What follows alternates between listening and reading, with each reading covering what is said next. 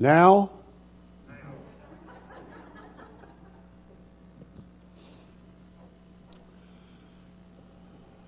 My wife one time sang at Valley View Christian Church in Dallas. And after she finished, she was walking back down the aisle, and Denny Slaughter, the preacher, got up and said, if we could just bottle that spirit. And I thought the same thing about Vanessa. There's some good things going on in this church. There's some good spirit here, some good people. If you don't hate my sermons, you can go to YouTube and look up my name. There's a whole bunch of sermons there. They're video. Just starting this year, our church has begun putting our stuff on Facebook Live and then moving it to YouTube. And I don't know how they're doing it, but I'm glad they're doing it. You know, you have to be young to be able to operate computers, stuff like that. I know a little bit about it, but at least I can email. I've been thinking and reading about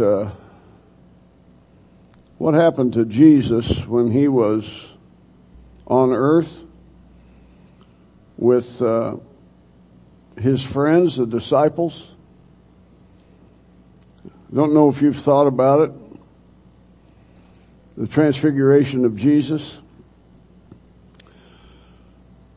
But what this does, this transfiguration, shows the difference between the Old Testament and the New Testament. If you've read 2 Corinthians chapter 3, you know that when God spoke to Moses face to face, can you imagine speaking face to face with God? You know, face to face with Jesus would be something special, but face to face with God the Father. And when he would come out of the tent, his face was like a beam of light, like a flashlight. Wherever he looked, it was a beam of light. And the people fled from him. They were terrified. And he told them what God had just told him. And then, if you read the 34th chapter of Exodus, you discover that he took a veil and covered his face with a veil. Now in Exodus 34, it sounds like he's covering his face so the people won't be afraid. But that's not why he covered it. He covered it because the glory on his face was fading away. And he didn't want the people to see that. 2 Corinthians chapter 3, Paul said the glory on Moses' face was fading away, but the glory on our faces in the spirit realm, which we cannot see, the glory on our faces is getting brighter and brighter and brighter until one day we become like Jesus. Did you know this? Did you know this is what the Christian hope is? That the closer we get to Jesus, the more we become like him, and then one day we will be like he is on the mountain of transfiguration. I just read Luke's rendition of the transfiguration. Luke says, after Jesus' teaching, he says after about 8 days, Jesus took Peter, James, and John up into a mountain. About 8 days. Now you read Matthew and Mark, it says after 6 days. Well, 6 is about 8. But you gotta remember that Luke wasn't an eyewitness. Luke got his information by interviewing people, by talking to people. He starts out his gospel saying it was passed on to him from those who were eyewitnesses of the word. So he is a historian as well as a doctor, and he writes his gospel as accurately as he could perceive. And he knew it was about 8 days, but it was actually 6. And listen to what Matthew 17 says. If you have your Bible, you can turn there. There's several passages I want to refer to, but this one here is something that shocked the Apostle Peter, and he remembered it the rest of his life. He talks about it in 2 Peter chapter 1. Here it is. Matthew 17. It's also in Mark 9. After 6 days, Jesus took with him Peter, James, and John, the brother of James, and led them up a high mountain by themselves. There he was transfigured before them. That word is the Greek word metamorphosis. His face shone like the sun. His clothes became as white as the light. Luke says, white as lightning. Just then, there appeared before them Moses and Elijah talking with Jesus. What were they talking about? Luke tells us they were talking about Jesus' exodus. Isn't that an interesting term? His exodus, his exit, his death. As the Jews were brought out of Egypt in the Exodus and set free, Jesus will die and set free the human race. So this, they're talking about his Exodus.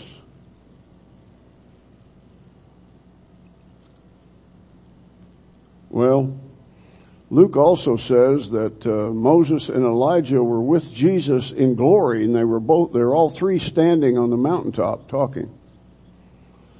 Why Moses and Elijah? You know, that's the law and the prophets.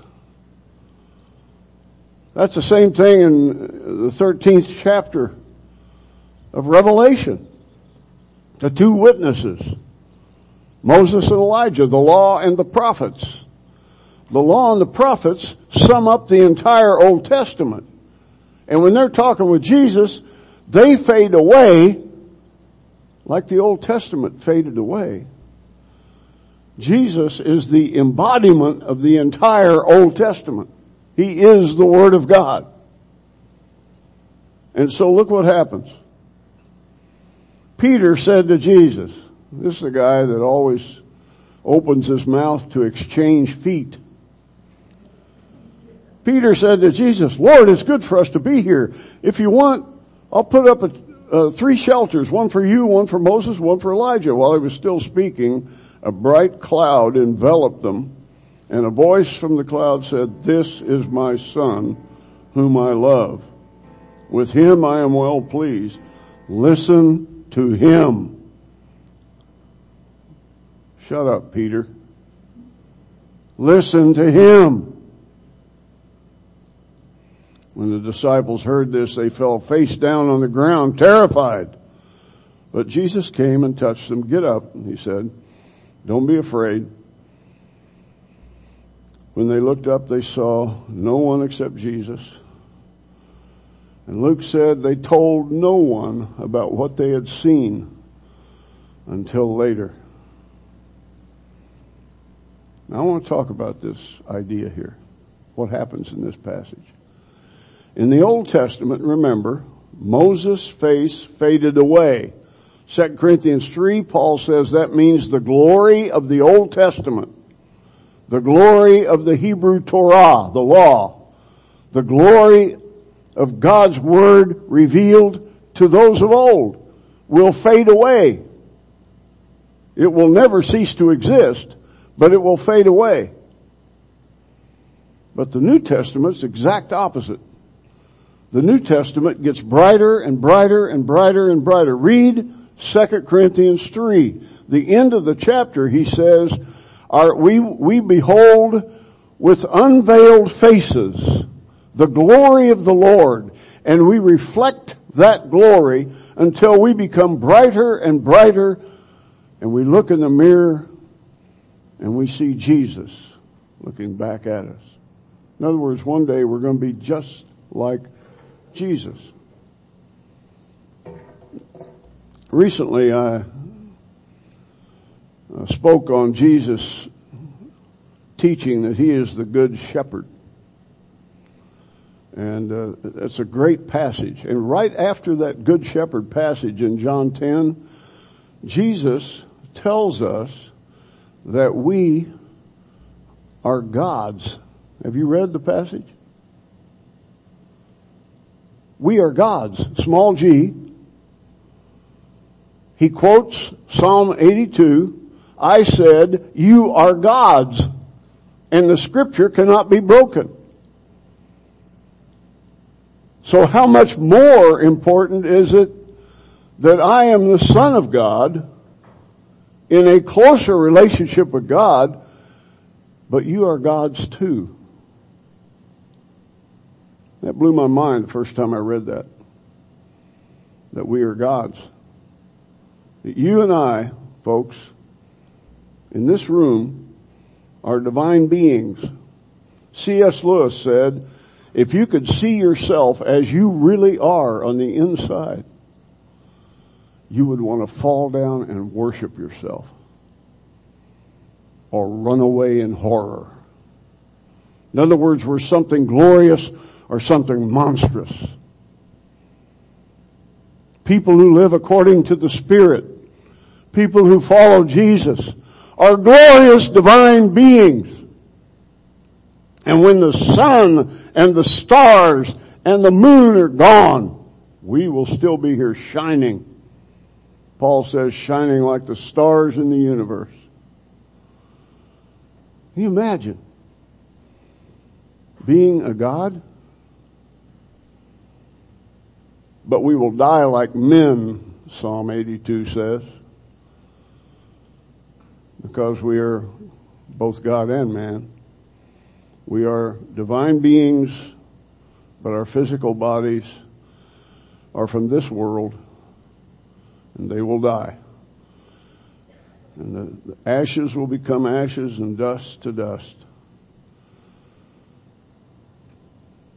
I think of the 3rd chapter of Genesis where the serpent shows up and tempts them to eat the fruit, and afterwards God comes and says, have you eaten the fruit I told you not to eat?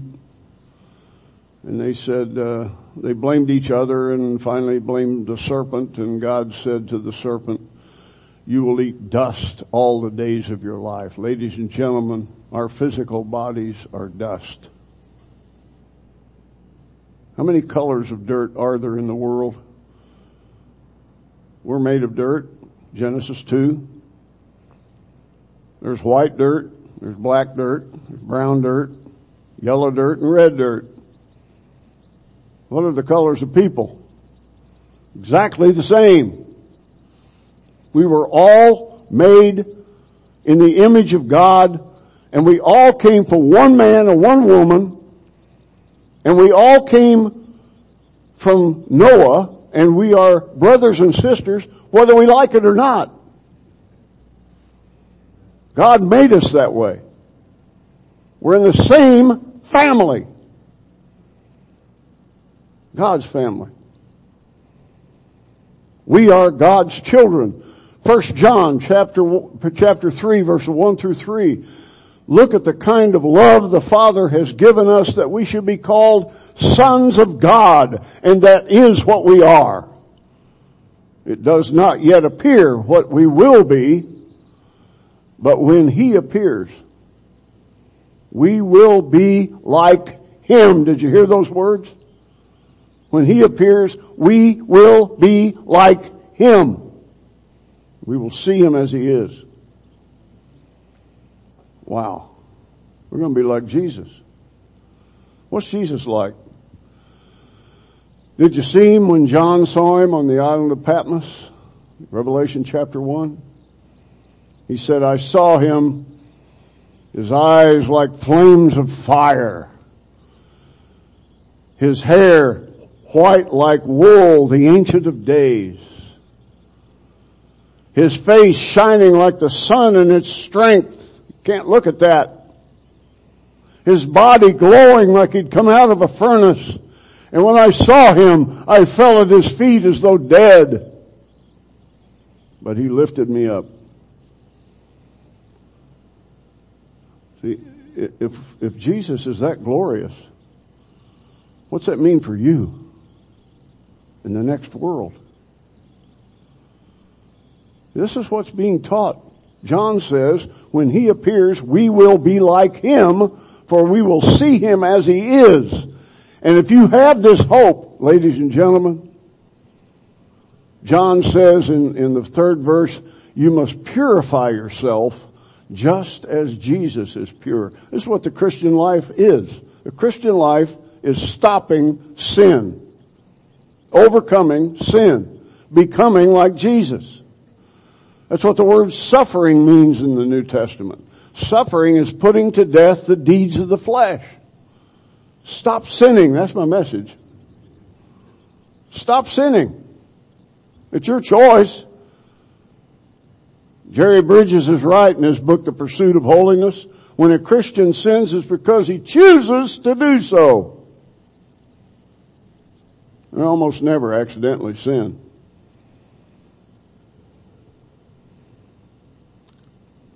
Philippians chapter 3. These Philippians, I love reading the book.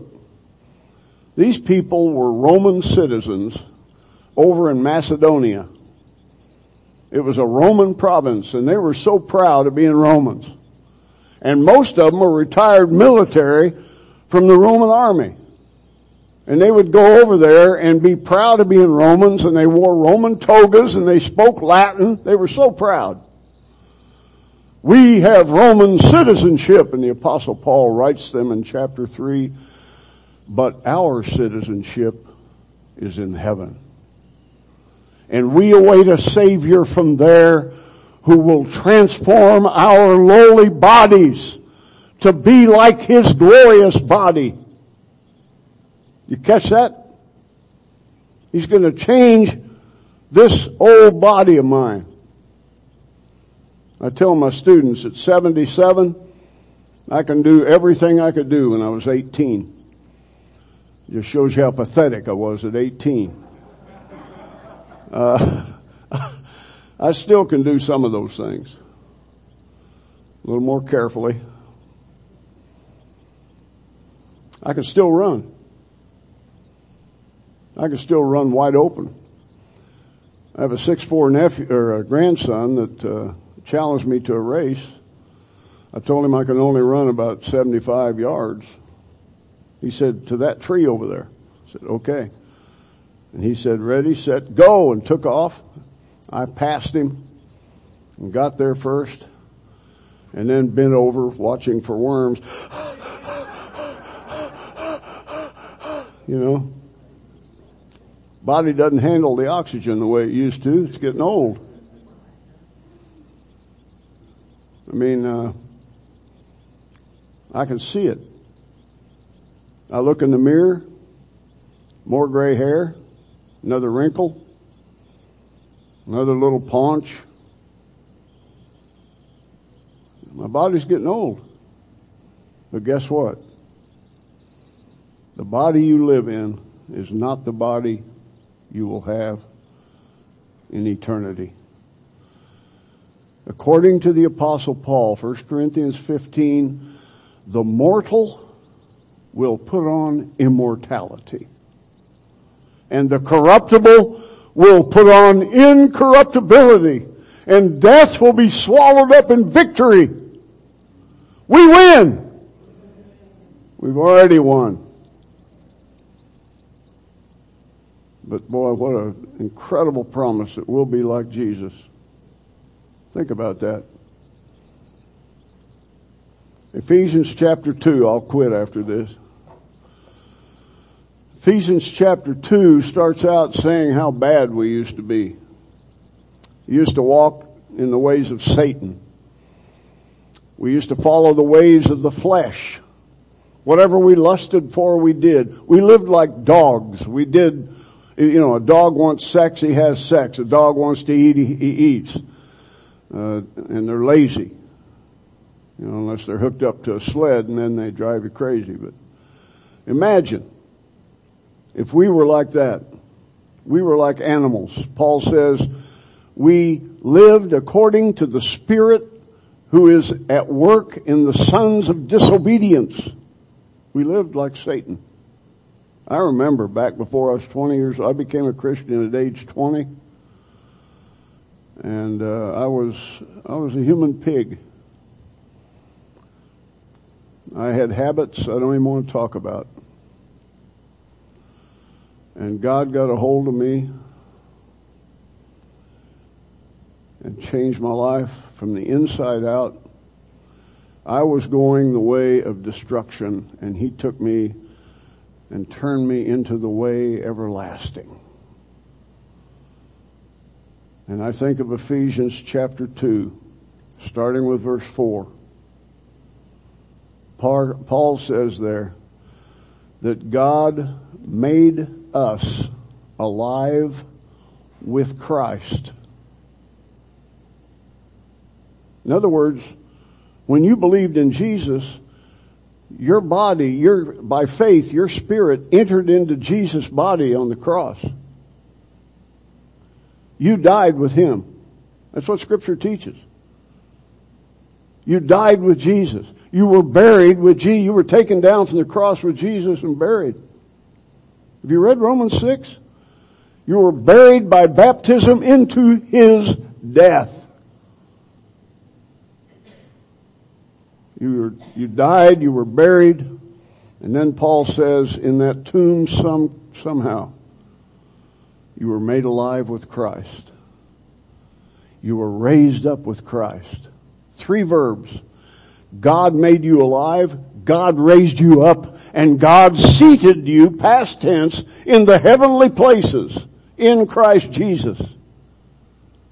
If you're in Christ, and Christ is at the right hand of God, you are already there. Watchman Nee in his little book on Ephesians says the Christian doesn't fight for victory. The Christian fights from victory. We've already got it. Cling to the faith. Cling to it. And one day these old bodies will be transformed to be like His glorious body. Beyond our wildest dreams. In the next world, if you want to be somewhere, you'll be there. We'll have instantaneous transportation. We won't have to pack luggage. That's the worst part of going anywhere, dealing with the luggage. You'll just be there.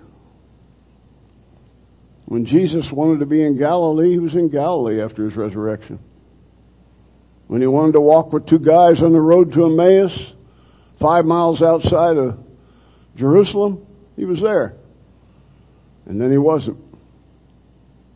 You know, we're going to have an incredible gift. We have it already, we just don't see it. If God could take away the physical eyes and give us sight into the spirit realm, we would see ourselves as glorious divine beings. Never forget that. That's who you really are. What you appear to be is not what you are. What you are is divine, glorious, eternal being. Let's pray. Father, You've made us alive with Christ. You've raised us up with Christ. And You've seated us with Him in the heavenly realms. Father, I thank You that I got to baptize Mike Hicks 2 weeks ago. Now he's on the verge of death. We pray that You will bless him and his wife. Keep her strong. And Father, let Your Spirit bring order and healing everywhere it's needed for Your people throughout the world. In Jesus' name, amen.